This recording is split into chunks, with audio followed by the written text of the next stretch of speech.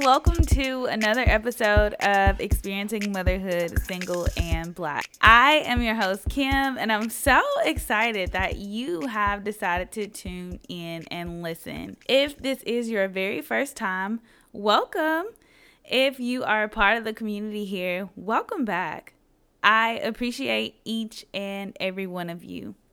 If you missed out on last week's episode, definitely go back and check it out. I had a chance to sit down and chat with David and Clark from Single Dad Why You Mad podcast. We talked all about co-parenting, relationships, and so much more. So whether you are co-parenting, thinking about co-parenting, or just interested to know what it's like and how it impacts someone's life, definitely give it a listen. Today, I have the opportunity to get some experienced educators together to talk about what it looks like to work from home, teach our kids, and parent all at the same time during this crisis. But before we hop into the episode, I wanted to share something with you. Only 19% of children's books showcase women with jobs or career ambition. By the age of 6, many girls already believe they are less smart than boys. And we want to change this, right? 54% of women over the age of 35 said that gender stereotypes they experienced as a child has left a negative impact on their lives as an adult. How many of you can relate? Are you looking for stories to inspire your little girl to pursue her dreams without limits? I know I am always on the hunt for things like this. Good Night Stories for Rebel Girls podcast is an expansion of its best-selling book, which tells hundreds of bedtime stories about the lives of extraordinary women from the past and the present. It is designed to close the confidence gap in young girls. These stories explore the talent and results of incredible women across every possible field. Astronauts, chefs, trombonists, judges, scientists, tennis players, and many more, from Jane Goodall to Simone Biles. Good Night Stories for Rebel Girls is narrated by other inspiring women such as Melinda Gates, Jessica Valenti, Jamila Jamil, Justina Machado, and many more. Most of history has been primarily documented by men, which is a narrative that is woven throughout the textbooks children read. Good Night Stories for Rebel Girls offers children the opportunity to hear about historic moments from a woman's context. To inspire the rebel girl in your life, visit www.rebelgirls.com/SBM. Now, without further ado, let's hop into this episode. Schools across the country have closed due to the coronavirus pandemic, and many parents have been forced to work remotely while developing an educational program in the house. It's so difficult to ask for help since everyone is practicing social distancing, family included. For couples, they get to share childcare responsibilities, but for us single parents, the entire burden falls on our shoulders.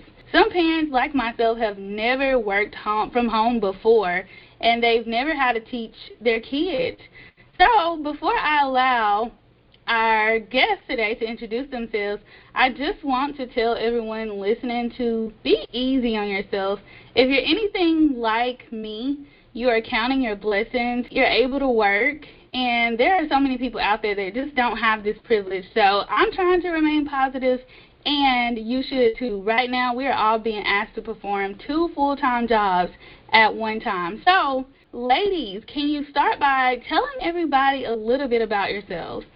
Hi, my name is Khadijah Smith. I am an educator, principal in the Maryland area. I have 2 children, 11 now, 11 and 8.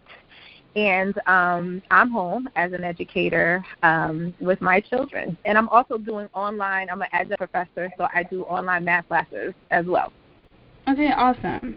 I'm Kaya Simmons. I'm an been an educator for 22 years. Currently, I'm a clinical instructional coach in Detroit, Michigan. I have one adult son who I raised as a single mom. Hi, I'm Crystal Macklin. I, too, am an educator. I'm in the Cleveland area. I am an education consultant, so I work with schools and districts doing professional development for teachers.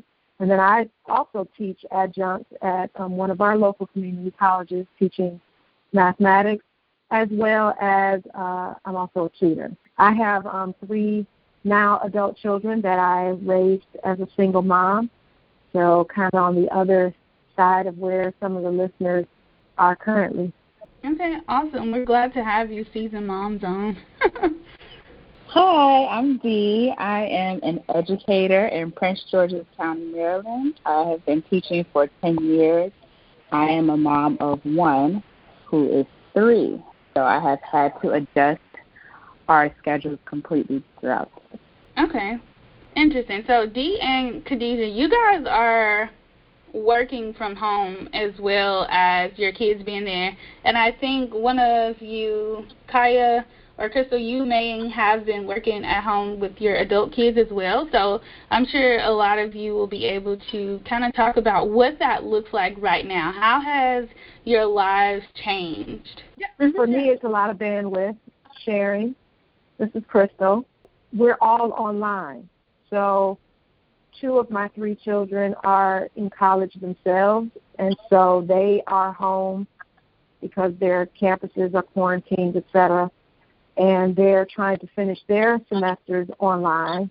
Now I'm teaching online, trying to finish my semester with my students as well as my other work, so trying to negotiate who has to be on the Internet at a certain time. That's kind of been our life right now. Okay, any major changes? Because, for the college students, they may have been used to just going to the classroom, or were they already enrolled in some online courses? Well, one of my son was already in a predominantly online class, but my daughter is a student at USC, so she had to move to get her back here cross country pretty quick. And she was doing all of her classes face-to-face, some of them very hands-on, like photography and some of her internships and things. So it's been a drastic shift for her. Wow. Okay, thanks, Crystal, for sharing that. Well, this is Khadijah. I think my children are 11 and 8. So, and I think the dramatic thing is that when you're homeschooling, majority of homeschool moms don't work at the same time. And if they do, it's more part-time work because they know that they spend most of their time with their children, and they make that sacrifice.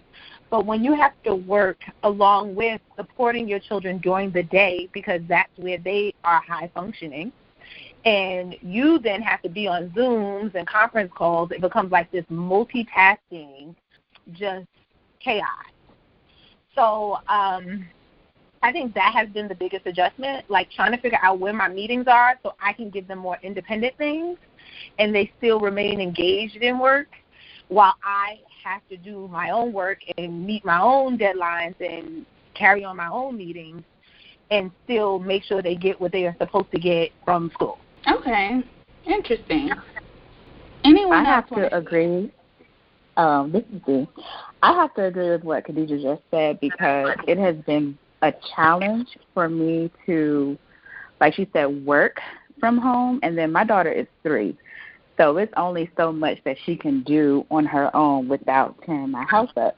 So it's been a really big challenge for me to find things for her that she can do independently. I mean, screen time limits are out the window at this point because I need her to be quiet while I'm on Zoom or talking to the parents or the students or something.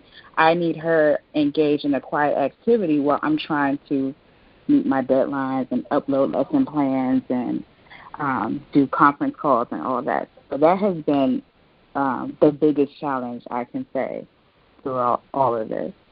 Okay, interesting. So I know that a lot of schools are, trying to send out communication So some parents are getting a lot of emails and some aren't. Are your schools that you teach at or work at, are they sending out regular lesson plans, or is it more supplemental resources? Because I know here, I'm in Houston, Texas, and my daughter goes to a public school here, and they haven't really sent out much yet. Like I was telling you guys earlier, they started to send out some things Wednesday, Thursday, but they've been like worksheets, like random stuff.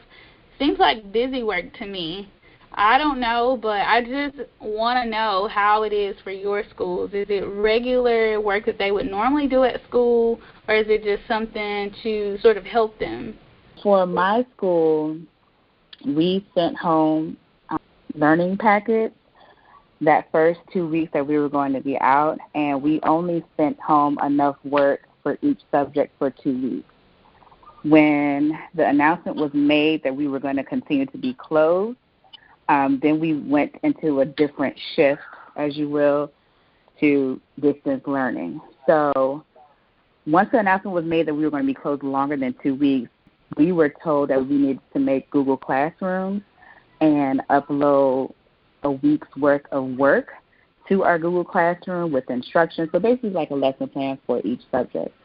We have also been using Class Dojo to communicate with parents what it is their children are supposed to be doing, giving them a schedule, resources, login information, all of that, on top of meeting with our classes through Zoom once a week.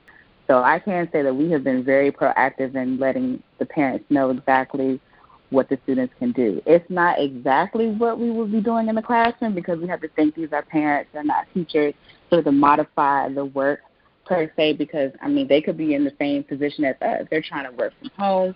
They have multiple children on multiple levels. They're just trying to figure out the best way to handle life right now. So we have modified the work in a way that I feel like it was easy for the parents to understand and to try to keep them on grade level. Okay, that's awesome. Google Classroom, are people all over using that, or is it just your school? I don't know if you're aware of what other people are using in other states. I don't know what other districts are doing. I have friends in Virginia, and some of their kids' school haven't sent them anything, and they're closed for the rest of the year. So I think it's like a district, or maybe it's a school-based thing, but I just know this is what our principal wanted us to do, so this is what we're doing. In the Cleveland area, some of the teachers that I still am working with and in touch with, a lot of them are also using Google Classroom in combination with Zoom or either a Google Hangout type situation. So for my district, pretty much, I'm also in PG County, which is interesting. I think because my school is more affluent, my children have resources. My students usually have resources. So for them, we already have an online system where students already get work. So we've been utilizing more of our online systems for them. And we got out the 13th, so we weren't supposed to return, and we thought we were going to just do 2 weeks. So students just received 2 weeks worth of work, and we uploaded videos to our online system. Now that we realize we're moving further, we have decided to do more face-to-face instruction. So our teachers will be on Zoom with kids, and they have been sent out Zooms. But we're also recording Zooms because we also know that as a parent, just like myself, if I can't watch the live lessons, I need to know that I can get the recording, and my child can also look at and be able to complete assignments when they're not. But I also know in PG County, the superintendent of schools has said that because of students in low-income areas that don't have online access, that they will be given packets, and I don't know what that looks like in terms of that, and I think Dee can speak more to that, but just in terms of the diversity of what we see in PG County, it has really become this issue of haves and have-nots, and that's unfortunate because if you do not have, do you not access learning during this time? And how do you support the families who can't access the internet because Xfinity has given out internet access for free, but I might not have the device to access the internet. And what do you do in those instances, and how do you support and ensure that our kids who are already far behind don't lose more instruction? So that is the battle, and that's something that we're only going to see once school begins again. What are the real gaps that happen in instruction? And that's unfortunate. Oh, my gosh, great point, and you hit it right on the head. That's my biggest fear, is the equity. What's going to happen to the kids who can't have access?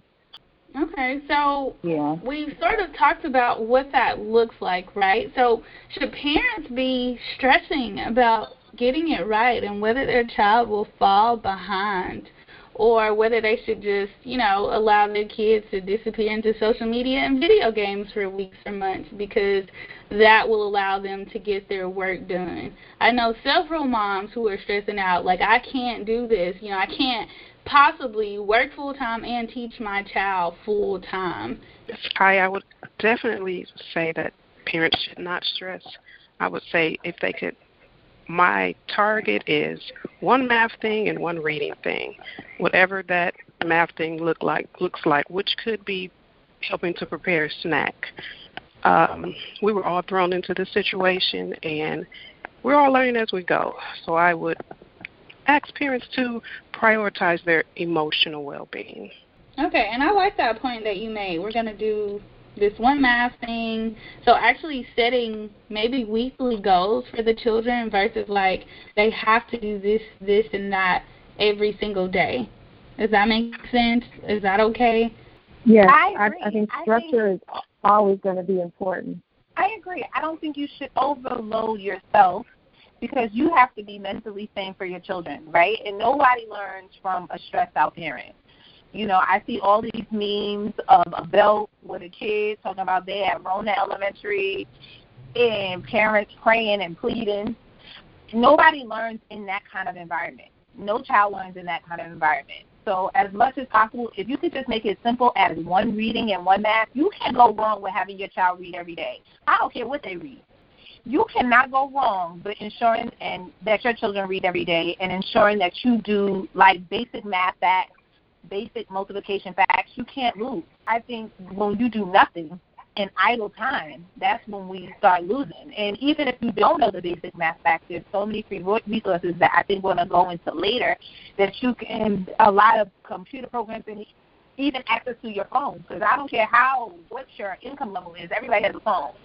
So those kind of things that can be accessed through mobile devices and just one reading, one math, I think if you want to get as simple, you have a bad day, look, just read and just do this math thing as much as possible. Right. And like you said, everybody has a phone, and they have so many free apps right now where parents could let their kids do those apps, those learning apps. I want to say that, moms, if you're listening, I know you can take some comfort in knowing that lessons rarely go perfect for teachers themselves. And one thing for sure is that consistency helps. And so I want to go back to the comment one of you made about homeschool. And most moms that have homeschool say that they get a lot done in 3 hours.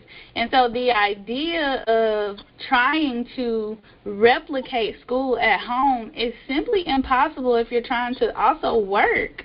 It's just like, it's unrealistic.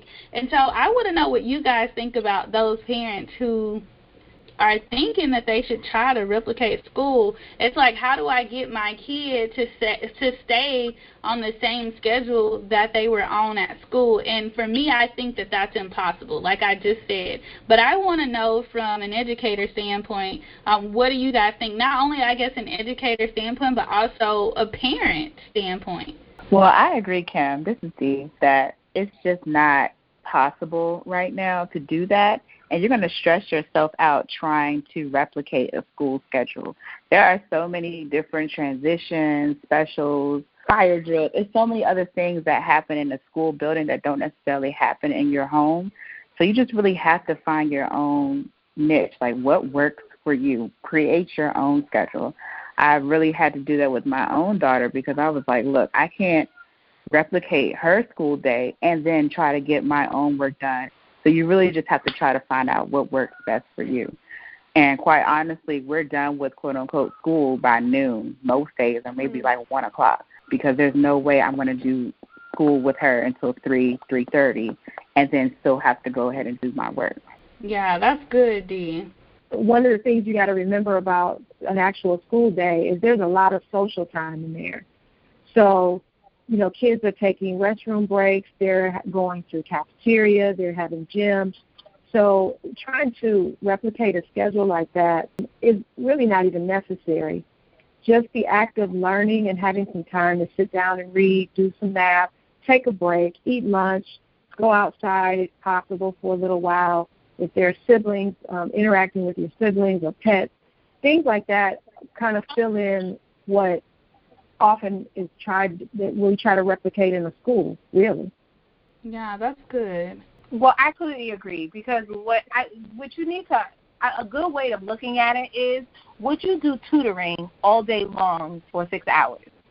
No, there's no need, right? When you do one-on-one tutoring, it doesn't need to go that long. Tutoring never lasts more than an hour for a kid, and less than that if your child is a little younger. Because one-on-one, your child is getting one-on-one instruction with you. So one-on-one instruction in a school day is totally different. A teacher's addressing 20 to 30 kids, so they need that longer time. When it's just you and your child, it does not need to go that long. So my subjects are usually 40 minutes with my children because they're one-on-one. And since they're one-on-one, they don't have to last that long. So you're absolutely right with the homeschool, with your homeschool parents saying, look, it's 3 hours because it's one-on-one. There's less distractions. There's less of that social piece that someone just spoke about. It's just one-on-one. So I can deliver the instruction, I can explain it, and I can ask questions because it's just one person or two people, however many kids you have. So just think about it like that. It's one-on-one tutoring. They're going to get what you receive because they're the only people in the room. They're the only child in the room. A teacher's day, if you think school day, if it was one-on-one, the school day would be 6 hours, there would be no need. Just think about it in that vein, because a teacher has 20 to 30 kids, you have one. It does not need to last all day, and you will stress yourself out. But me, unlike that, I don't spend the bulk of my time. I do gaps. So I might do 40 minutes, take a big break. Do another 40 minutes, take another big break, because I need mornings. I can't wait until 1 o'clock to get things done. I can't wait until the afternoon to get things done because people are needing the work day. People are asking me for things throughout the day. So I'll start my school day at 9, and for 40 minutes we'll do math and reading. I'll alternate, and then I'll take a break. And y'all got another 30 minutes while I write these emails and have this Zoom call, and then we'll come back. And that break can look very differently for people. So I just would be flexible and be kind to yourself, right? Don't beat yourself up. Be kind to yourself. Understand it's one-on-one, so it doesn't need to last like a school day. Absolutely. Thank you so much for that. I know for a lot of moms that would be reassurance because, like I said, they were just like, you know, freaking out, like, oh, my gosh, I got to do this, I got to do that. But, no, you don't. So what about those moms that are struggling? Maybe the kids are like, I don't want to do work. You know, I'm at home, and so they don't know how to switch to learning mode at home. What tips do you guys have for them? I know at first my daughter was like, no, I'm not doing that. And it's like, I mean, she was joking, right? But it's like in their little minds, especially like if you have elementary kids, it's hard for them to sort of adjust to, you know, strictly learning at home. She knows that we do like homework at home and some additional learning, but it's not like school, right? And that is not the intention. And so I know that I had to have a conversation with her about being serious at certain times, but I know, you know, some moms are out there and they're struggling with this. Well, I would just say a lot of learning is about relationships. So the advantage that parents have that teachers have to take time to build is the relationship that you already have with your child. So we often think that school has to be about books and papers and pens. But if you think back to your own learning, in most cases, you learn so much just by being in company with your parents. So helping to cook a meal, sorting laundry, how much math that's involved in sorting and, you know, putting like things together, especially for young kids. There are things that parents can do. You know, reading, you have a child read to you, and you just simply ask questions. it doesn't have to be where you're sitting them at the kitchen table or the dining room table or a desk or wherever it is that's so formal that their learning has to take place that way. So if a parent is struggling, again, woosah, kind of take a deep breath and just think about, what's your goal? What is your goal for your child to be a better reader or have that reading activity? And then the same with math. I say this as a math teacher all the time, just understanding, my mom always had the nesting measuring cups, understanding how those cups fit into each other that represented, a cup, a half a cup, a third a cup, etc.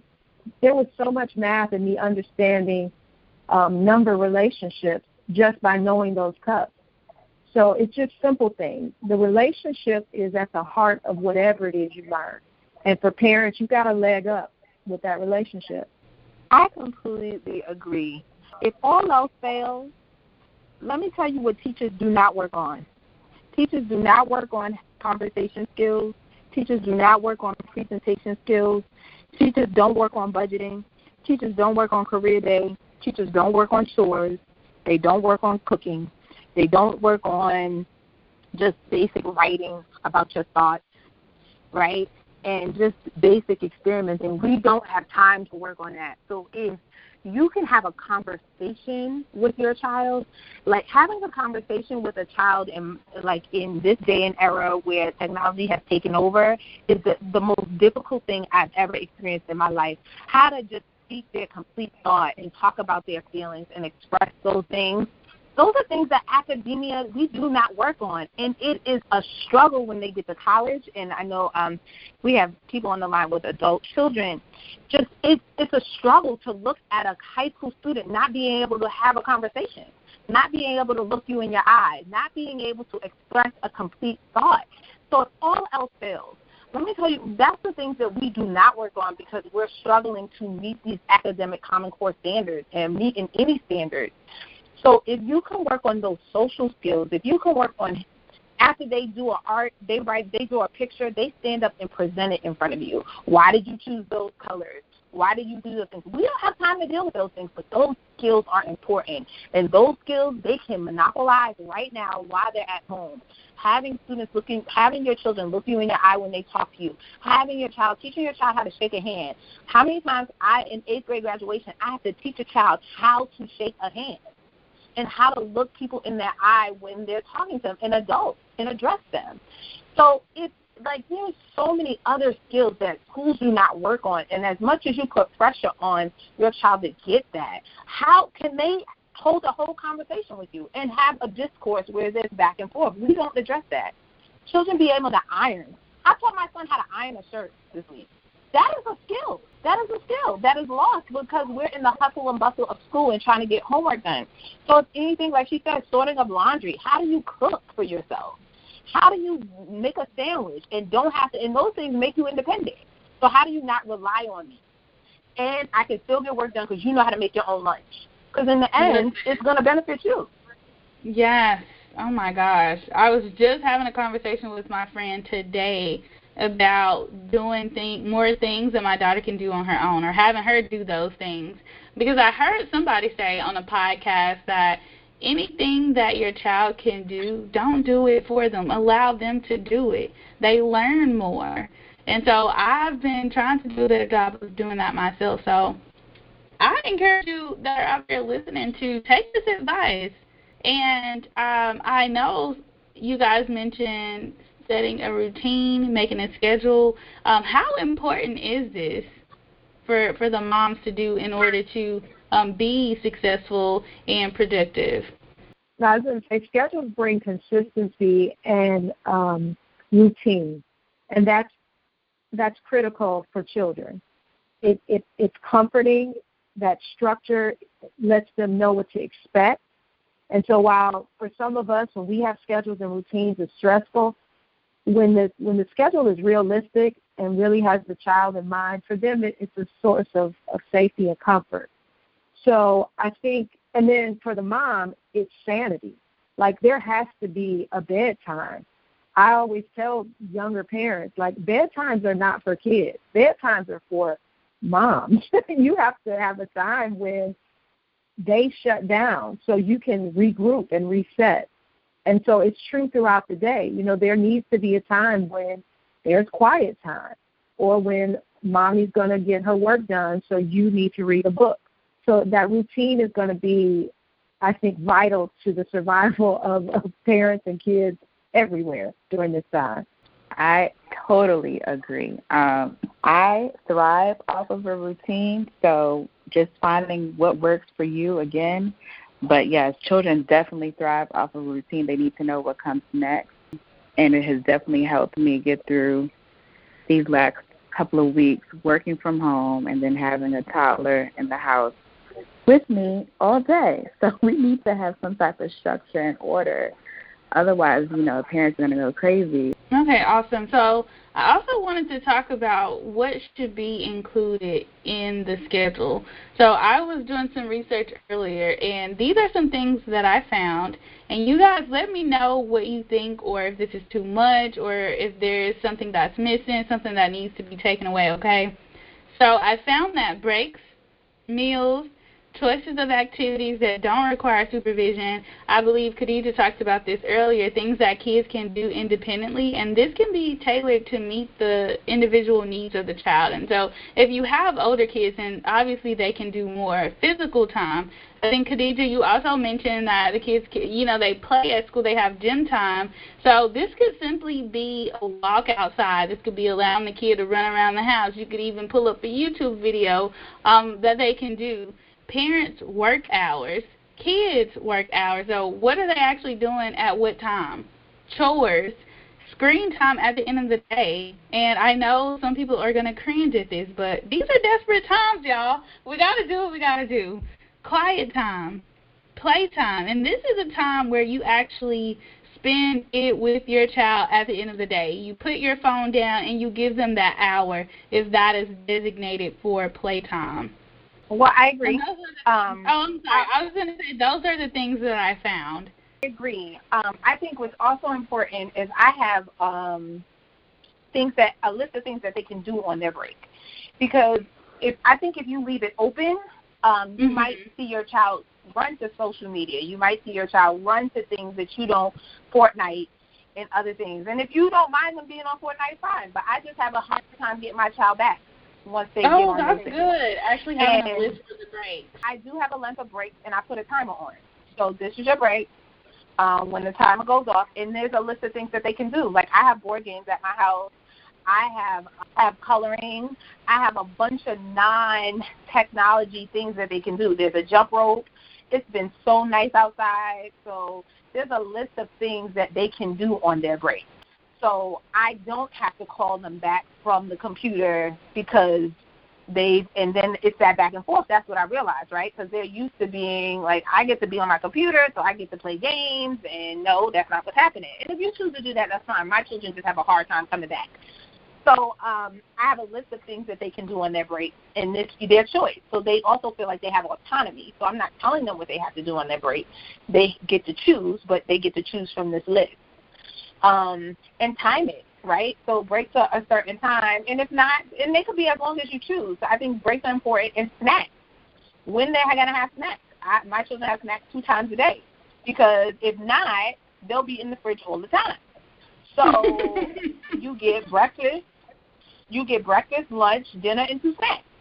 So, and that is set in their schedule, because that's what they do in school. So it shouldn't change when they're at home. Like, you don't eat more when you're at home unless you're bored. So right. That's something that I gotta add snacks in there, because if you've ever been to the grocery store during this time, it's hard. We have to ration those things out, and you're not going to be eating all day. So I think snacks, breaks should be included. And if you do breaks, give them a list of things that you feel like they can do, definitely independent of you. I have an advantage because I have 2 children who are close in age that can play with each other. So that also helps. But if they're independent, like my daughter likes to make videos, I give her my phone while I'm on the computer. You can make a dance video, and that's fine with me. It's not TikTok, but you could make a dance video. That's fine with me. But what are some things that they can do independent of you, and giving them that list, breaks and snacks included? I like that. I saw this one meme that was saying, like, use your at school stomach when you're home. That was so funny to me. It's like you don't just eat snacks when you get ready at school, so you do the same thing at home. That was funny to me. But go ahead. I think somebody else was trying to talk. I was just going to say, and with that list, it's for older kids, and I would say really from first and second grade up, you can co-construct that list together. So sit down and talk about, okay, if this is going to be our reading time, what are some things that you would like to do during reading time? And then we as a mom and child pair, we kind of come to a consensus. It's a great way to build critical thinking skills in your child. It's also a great way to help them understand reality. So no, we're not going to go ride a pony after, during our break time. That's not realistic, for younger kids. But just giving them that somewhat of some say in it will also provide some buy-in. That's good. So would any of you care to take a minute to just give us a brief run-through of what your schedule looks like every day? Anybody? Routine, schedule, like you wake up, you eat breakfast, the kids are still asleep, I assume. They wake up. What does that transition look like? That sort of thing. Well, mine is pretty standard, and it's posted on the fridge. So that's good. I post the schedule on what the schedule is going to be because that's what they see in school anyway, and it's just that's that educator mom in me, and I'm just like, okay, so we don't have a question of what's happening right now because it's posted. So breakfast my kids usually get up around 8 a.m. So I do breakfast. School day starts at 9. So we alternate. They're 40-minute classes. So it starts at 9, Monday through Friday. I alternate between reading and math for that first 40 minutes. And then if I have math at 9, that means at 9:40 I take a 20-minute break, and they have a list of things that they can do in their 20-minute break. And then we go back to them reading. If we started out with math, we do reading. If we started out with reading, we do math that second stretch. So for 10 to 10:40, they'll do reading or math, depending on what they did first, and then they'll have a 20-minute snack break. So they get to relax and those kind of things, and I get to send emails and do whatever I need to do. And then free write. I have free write at 10:30, and they get to write a letter to their friends. I might give them a writing prompt, or they can just free write, and they have journals where they just write. And I put nice music on, and they just have at it. And I don't care what they write. They just write because I feel like writing is just one of those lost arts. And, my daughter might not to write everything, but she's writing what she has for dinner, whatever. It's just free write. There's no judgment. And then we have lunch. And then lunch is 90 minutes. And you go recess, you eat, I get time to cook. They get time to help me with making their lunch. And then we get recess for 90 minutes. We come back at 12:40, and then we start another subject. And now alternate between social studies and science from 12:40 to 1:40 with a break in between. So the breaks just help me, and my day is longer because I have longer breaks. So, and then after that, we have snacks, the last snack, and then my children have language. And also, the teachers of my students give them work, so they have something to do. So that's just how I broke down my schedule. And my schedule ends around 2:40, 3:20, 3 o'clock, because I have longer breaks in between. And that's just a choice of mine. And no class or no subject lasts more than 40 minutes. And that's just what I have chosen to do. I can take a picture and I can show you what I just explained. It's hard for you to get a visual. I'll post it. Or give it to you. Yeah, if you don't mind sharing it with me. Yeah. I will. No problem. I have it on a dry erase board, but it's just longer because I have longer breaks, and I think because I need the break for me to get work done. So that's up to the parent. Okay, awesome. And Khadijah, can you remind everybody how old your kids are? Sure. My son is 11. My daughter's 8. So that's 2nd and 5th grade. Okay, so that elementary age, they should be pretty good past 1st grade, because my daughter can read pretty well. I don't know about, some of the other parents, like, what age they're really supposed to be reading. I think by, 1st grade, they should be pretty independent at reading, right?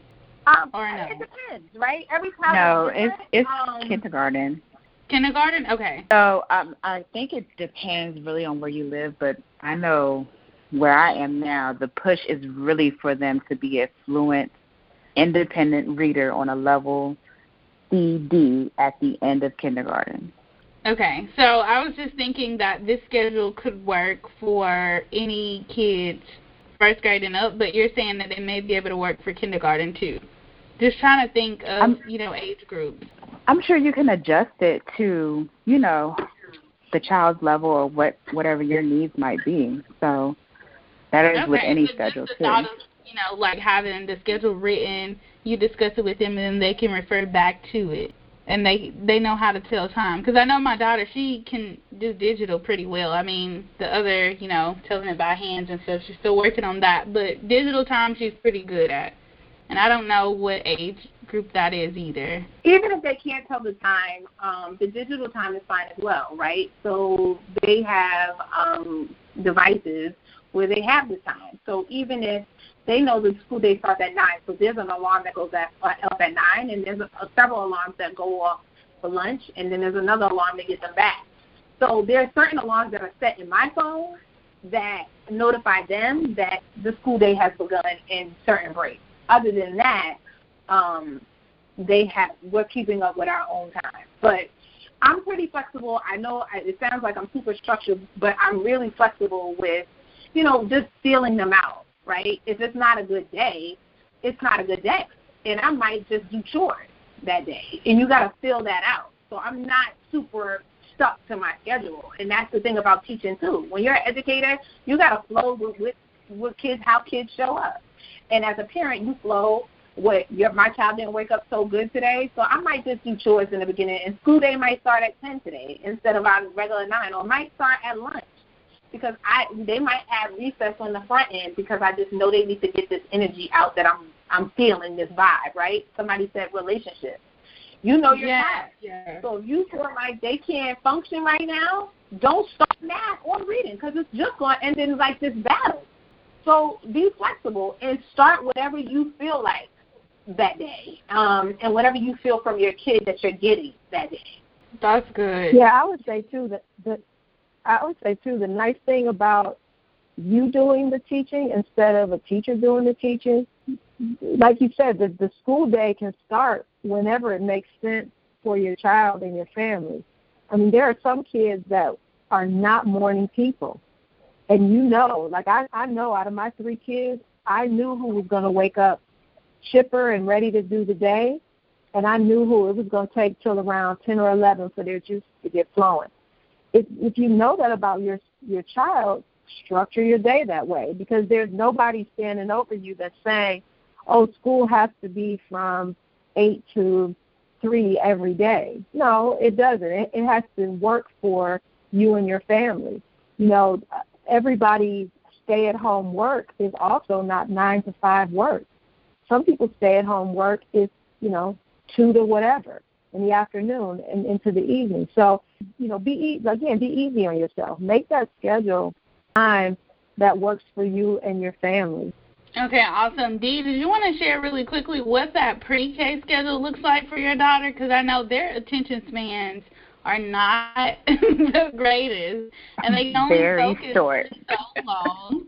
So what does that look like? Just in a minute, can you quickly share with us? So my daughter goes to a private school. She's 3, and they are also doing some type of distance learning, if you will. And I just received her, quote-unquote, distance learning from her teacher for next week. So I think our schedule will look a little bit different next week. But as of now, it's been really fluid because, again, I need to find a way for her to be engaged independently and for me to be able to get some things done. So we typically get up around 7:30 in the morning. We'll have breakfast. We'll do a devotional, which for her might be a Bible story on YouTube, or read the Bible. We'll go over her Bible verses that they sent home. And then she'll start so I kind of set up her playroom like a center. So this week was all about vet and a pet clinic. So her playroom had vocabulary words, pretend sign-in sheet. She has a little doctor costume. So she's been the vet all week. So she'll go over in her playroom, do her thing. for like 20 minutes while I quickly check emails, drink coffee, get class dojo real quick, and then we'll have like a brain break. So I teach kindergarten, and in my classroom, my lessons cannot be very long because their attention span is very short. So we have brain breaks. So we'll do some type of movement song that I do in my own classroom. We'll sing a song real quick, movement break, have a snack, and then she'll go back to her playroom. We might do like a little activity where she'll practice writing her name. She'll do like letters for me. She is actually beginning to read, which she has really surprised me with. So she has a couple of early readers that we will do around that time as well. We'll have lunch. Lunch for her is including a math activity. Can you count out your fruit snacks? Can you count to 100 to me? Something like that. That would be her math activity. And then she takes a nap. And so when she takes a nap, that is where I get the bulk of my work done because she'll definitely nap between 2:30 till about 3:30, sometimes even 4 o'clock. And then by that time, I've had most of my work done. We get up from nap, have snack, go outside, eat dinner, and do this all over again the next day. So that has been working for us as of now. I know that her teacher sent me a schedule for next week, so I am interested to see how distance learning looks for pre-K3 because what it looks like is that the teacher will be doing a Zoom session in the morning, and then they'll be doing something on ABC Mouse, and then they're sending us packets for the kids to do. So I don't know. We'll see how that looks. So I can also send you that schedule, too, so you can look at it. Yes, that would be awesome. That way I can share your schedules with everybody, and then they can sort of choose what works for them, right?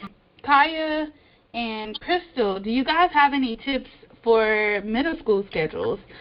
Could they be similar to Khadijah's sort of elementary schedule, or does it look a little bit different since they are more independent? I would say absolutely. It can absolutely look the same. What the kids do during those different times may vary. Believe it or not, adolescents are more like toddlers than they are like adults. And so having those frequent breaks, opportunities for them to process what they've learned, stand up, move around, get fresh air, really that's what should be happening for teenagers. In schools, though, we've pushed it the other way. And really what all the research says out there about adolescents and what they need to learn and the function mimics more of what happens in an elementary school or the elementary classroom. So absolutely. The only thing that I would think would be a little bit different is obviously, older kids can do more things independently. So, if you're having a language arts or reading block and you're saying, okay, during this time you're going to read, they can very well pick up a novel and read, and you can just ask them very general questions or ask them to give you a summary. So I just think the finite pieces within the schedule would look different for an older student, but you could absolutely have the same type of break. Okay, awesome. Now, have any of you worked with high school before? Yes, this is Crystal. I was a high school teacher and principal. Okay, Crystal, so what do you think about their schedule? Should we even create a schedule for them, or should they sort of work with us to co-create a schedule since they are, really independent? They're more independent than those middle school students. I absolutely think high school students need a schedule so that they are still children. At the end of the day, they're still children. So they need a schedule, but I think they can very much be part of, let's see what works. Because like a toddler, if you are pushing something on a high school student, you're going to have more rebellion going on and you fighting with them than anything getting done, which is not going to be productive for anybody. So the more that you can sit down and say, all right, let's take a look at what is your school expecting, what is your school providing. Because if the high school student is expected to get on Google Chats and Zoom calls with their teacher, the schedule might be created for them in some ways. Now, if they're looking at a lot of recordings or they have packets or things like that, then there's more leeway for the household to come up with what does the schedule look like. But again, just like with younger kids, push in those breaks, push in those opportunities to check in, because unlike, in kind of the world we knew a few weeks ago, they may have been going out of the house for jobs and socializing and things like that. That's not happening now.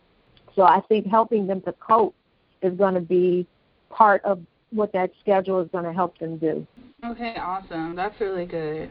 I really agree. That is so important. I taught high school math. I was a beginning high school teacher before I went into lower school. And what's important is that they have the autonomy, that they co-create something with you, right? At this age and at high school, you want them to understand the importance of their word and commitment, right? They're about to have a job. So when they say to you that you're working things out with them, it's almost like an agreement. This is what you have said that you can do. This is what you have said that you're willing to do. This is what we have agreed upon. You want them to hold them to that word, and that's important. So when they fall short, it's not, this is what I said. This is what you said you were going to be able to do. And because you said that and because you didn't complete it, then there's going to be a consequence, or then there's going to be something, because that's important at this age, that they understand their word and they understand that they need to honor their commitment. So I think that is really important at the high school age. I've also worked with someone this week in organized, like this is the age where high school kids learn how to, I have a 16-year-old nephew that I talk to, and he wants to learn how to drive. Like, there's other things that they can do. They can take their permit test. They're here, and that's an incentive for him. So for me, I'm like, okay, I'll pay for you to get your permit. When you have breaks with your online learning, study for your permit test. There's other things that kids can do outside. Work on your resume. You want a summer job? There's going to be a bunch of summer schools hiring and summer camps hiring. Because we've been out of work, the summer push is going to be huge. So get your resume together. Get things in place, references together. Teach them how to work on a job. And a part of that is honoring their commitments, and along with the academic piece. So you're also teaching them other life skills that go along with them learning from home. And I would also say for the high school student in particular, allow them to learn something they want to learn. So many of the platforms now are offering free classes. Like my daughter just told me while she's kind of on furlough here with us, she's going to teach herself graphic design. She found, I think she's on Skillshare or some platform like that, and as a student, I think she gets a free trial or something. So, part of you sitting down with your high schooler and saying, okay, let's co-create what our life's going to look like, build in there what's something you really wanted to learn how to do, but maybe you didn't have time to do it in school, or there was no class available at your school, and see if you guys can find that where they can learn that skill or that idea online. That's good, too. So how involved should the parents be in their kids' learning on every level, whether it's pre-K, elementary, middle school, high school? Because we've talked about, how we should schedule the time, right? But what does that actually look like? How involved do they need to be, I guess, based on their age levels? I think someone said it earlier, like they're still kids. They're still going to test the limits. They're gonna test what they can, what they're gonna get away with. How serious you are, right? Is this my mother gonna be about this for like a week and then she's gonna forget? Like, they know who you are, right? They know who you are as a parent. So as much as possible, that's why the schedule is important. It's just as much for the kid. It's just as much for you than it is for the kid. Because you have to hold yourself accountable, right? Because this is going to be the test to see how committed you are to them. So as much as possible, I would monitor them. And even if you don't, and that's why I need alarms, because I need to check in with my kids. Like, okay, so this alarm went off. I know I need to check in. I know I need to figure out. And I set them up before I leave them alone. But as much as possible, there needs to be some kind of, like, accountability for the first couple of weeks so they know you're not playing. So they know that this is not business as usual. They know it's not Saturday and Sunday, Monday, Tuesday, Wednesday, Thursday, Friday. So there has to be they don't believe you yet, right? Because they usually just have their parents for the weekend and at night. So this is completely new for them too. You're changing a culture at your house. And understand, with any business, with anything, any entity, changing a culture is a huge shift. You have your kids on the weekend mostly, and you don't teach them academics. So for them, you're going to have to let them know and lay down the law. You're going to have to set expectations, and you're going to have to set rules and guidelines. Like, look, I understand that y'all think it's going to be Fortnite all day, or y'all think it's going to be Roblox for 3 hours. It ain't happening. So let me tell you what's going to go down. And setting those expectations and those ground rules and sticking to it. My children this week have tested any type of sympathy on motherhood. They could put my stomach hurts. Why can't I lay in the bed? Yeah. But mommy, they will test your limits because they know who you are. They're smart. But you have to hold your ground and be consistent. Be consistent. However, let's be flexible, but be consistent. Yes, I'm going to let you go to school at 12 p.m. today, but let me tell you, this reading and this math won't get done. So as much as possible, just remain consistent and remain serious, because once they feel like you ain't about this life, they are going to use that to their advantage because they're kids, and it's not malicious, because it's just that they're home, and the culture is not – this is not the culture for home. So you're changing a culture, and it's going to take time to stay the course. I would say for parents, one thing to remember is that everything other than breathing and doing whatever I as the parent have laid out for you, everything else is a privilege, and privileges are earned.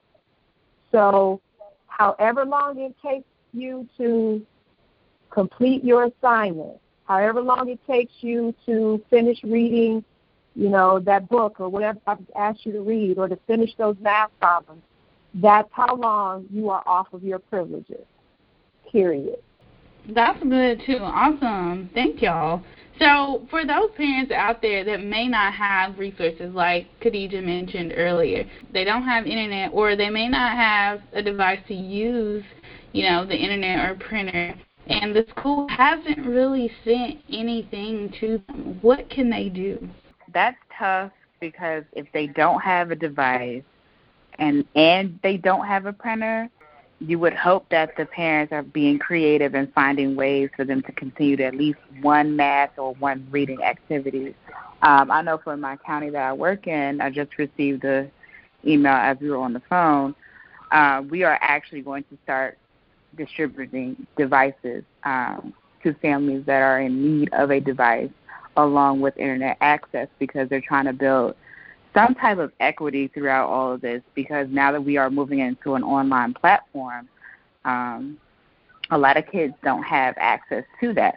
Now, fortunately, I am in a Title I school, but fortunately my class this year, they all have some type of device at home. So this has actually been a quite smooth transition for my students, because they either have an iPad, a tablet, mom has a computer, somebody is at home with a device. They have an older sibling or something. So it hasn't been an issue for me. But I know that there are other classrooms in my building where parents are just trying to make it. Like, they're in survival mode. They are not thinking about a Packet or Google Classroom. So we're really trying to reach those kids, because we don't want them to fall further behind. So we're trying to give them the resources to make sure that they're okay. Okay, that's awesome. And I think somebody mentioned earlier about, learning through experiences. So just working with in the kitchen, or going outside, maybe making a collage. I don't know, something, that they can do. Writing. I think Khadijah mentioned free writing. So things like that don't actually require a worksheet or a printer, that they can do to make sure their child is still learning. I didn't have, and I know I had access to this, so I didn't feel like going to the store. But I had index cards, and if you have index cards and you have paper in your house, that's fine. So basic facts, math facts. You can create, I don't know if you could cut, or you know how you crease the paper so much you can rip it yourself. You create basic math facts. So your child knows their basic math facts when I'm saying adding, subtracting, multiplying, and dividing, and depending on their age level, right? So if I'm in early elementary, I want them to get that addition and subtraction. If they're third grade and up, I want that multiplication and division. If you can do that as flashcards and create your own flashcards for that, let me tell you, if you have the basic math facts, there is no math you can't learn. So that is usually what trips people up. That is usually what the stumble blocks, because kids don't know their basic math facts.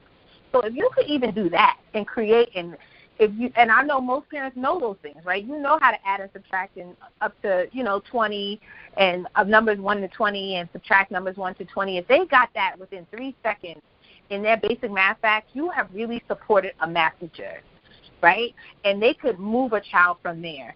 Also, reading sight words. Create your own sight word cards. That also helps, right? So you could Google that on your phone or not, that's fine. Go around the house and figure out and anything that you can figure out on your own. Create flashcards for your children and go through those daily. And that's it. If that's all you do, you have helped a teacher out tremendously, and then you go into those life skills, that's fine. But if all else fails, basic math facts and sight words, and getting students to understand, or getting your child to just read anything, just pick up a book and read anything, or read to them so they understand what a fluent reader sounds like. Whatever it is, if you don't have a device, create your own flashcards and get going. It's fine. We're okay with that. And I would say for older students, they can read the newspaper, they can read magazines, they can read the encyclopedia. I mean, whatever printed material you can get your hands on, it will be vital to an older student.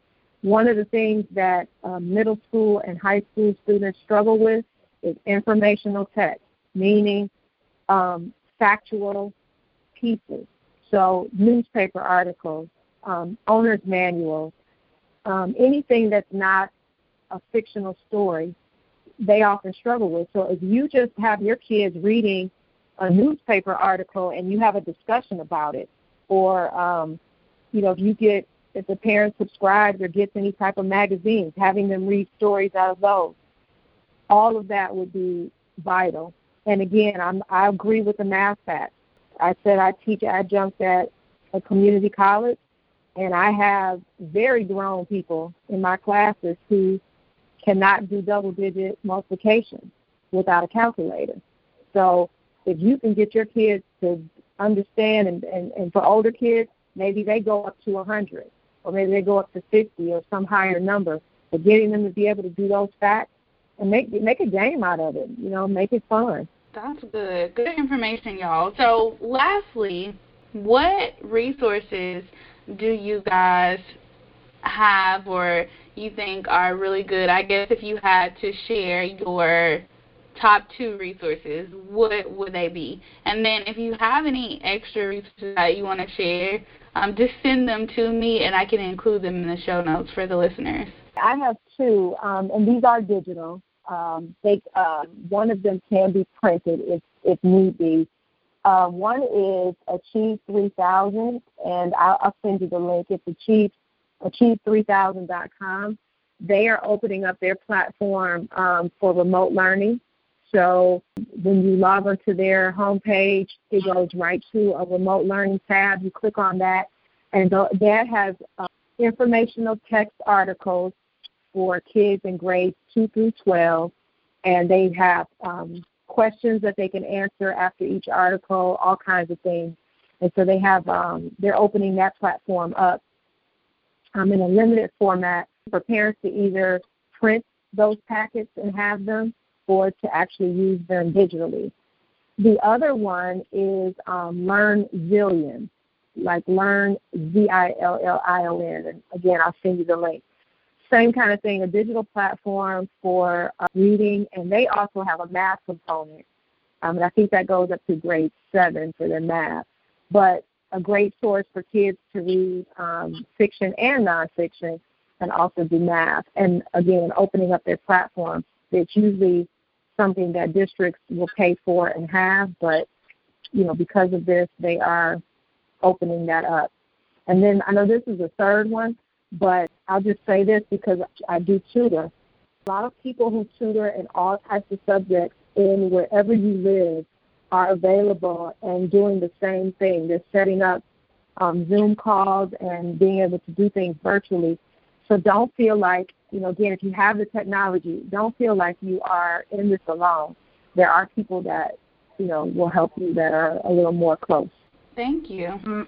My online resources would probably be, I like Khan Academy because you could set up a free account and it track you, right? You could set them up for their grade level and it could be a track where you could just keep on going with lessons for math. I really like that. But IXL does the basic math facts, and I love anything that does basic math facts that helps me give the children the basics so I can just take it from there. So it's either IXL.com or KhanAcademy.com, and you could set up, they both have agreed, well, Khan Academy is free already, but IXL has agreed to suspend their licensing and give kids free accounts during this time.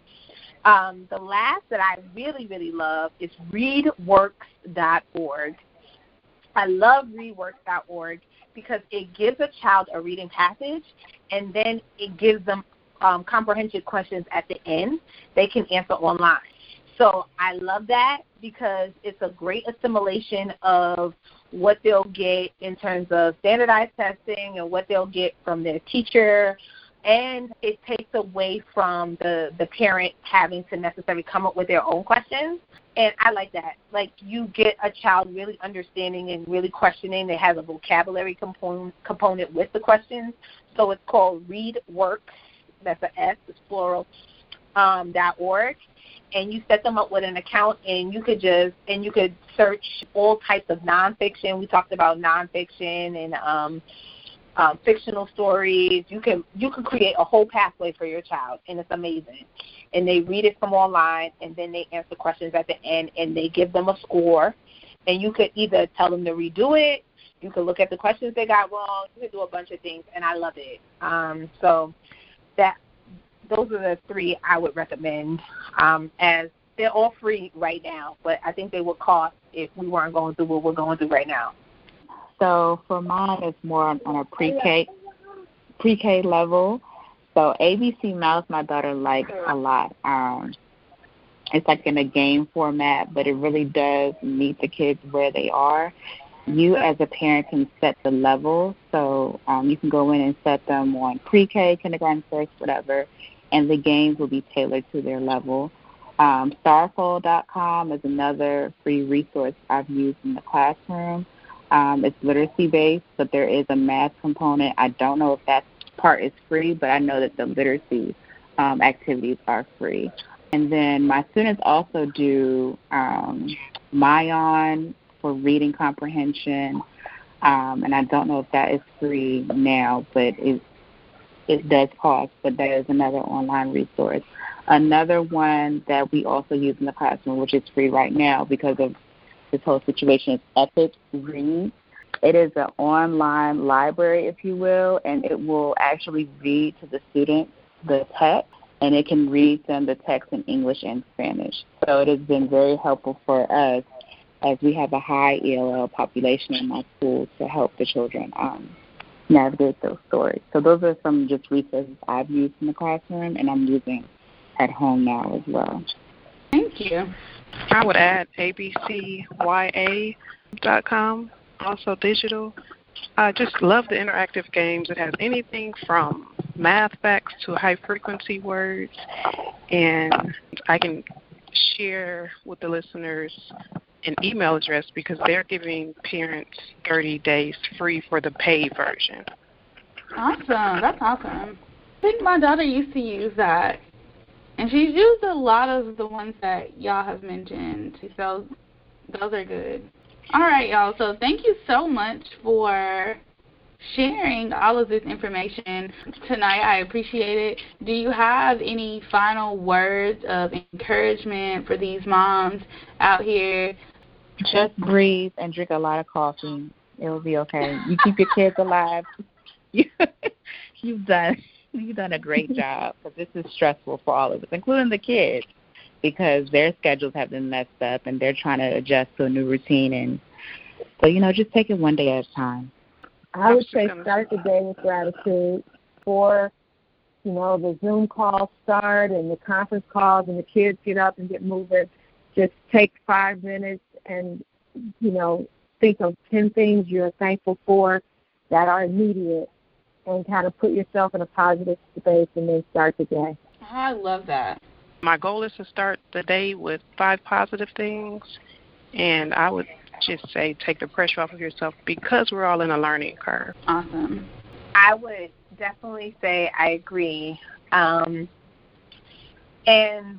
the truth of the matter is there'll be good days and there'll be some bad days, right? And we just pray for the strength to get through. But this is going to be a phenomenal experience that your child will look back on, and that they got to spend some time with you. Above all else, aside from the academics, they got to get to know you, who you are at this where you are, right? And that is what you want them to stick, right? When they get back to school, I have to spend time with my mom. What do you want them to gain from that experience? Because aside from the academics, you ain't their teacher, that's fine. But what do you want them to learn from you? You got this time set aside that would never happen if this pandemic did not happen. What do you want them to learn about who you are to them? And if you just love on them, that's enough. So that's all I would say. Wow, that's good. That's good. That's real good. Well, ladies, thank you so much again. I really appreciate you taking out the time to chat with me. All right. I hope you found this episode helpful. You learned some things, and you feel a little bit better. Maybe as if a small burden has been lifted off of your shoulder. If you enjoyed this episode, please take a moment to subscribe so that you never miss an episode, and rate the podcast. I would greatly appreciate it. Please connect with me on Instagram at Single Black Motherhood. Like the page on Facebook, Single Black Motherhood, and check out the website, singleblackmotherhood.com. And as always, feel free to email me anytime, singleblackmotherhood@gmail.com. Thank you all so much for listening. I appreciate it. And until next time, talk to you later.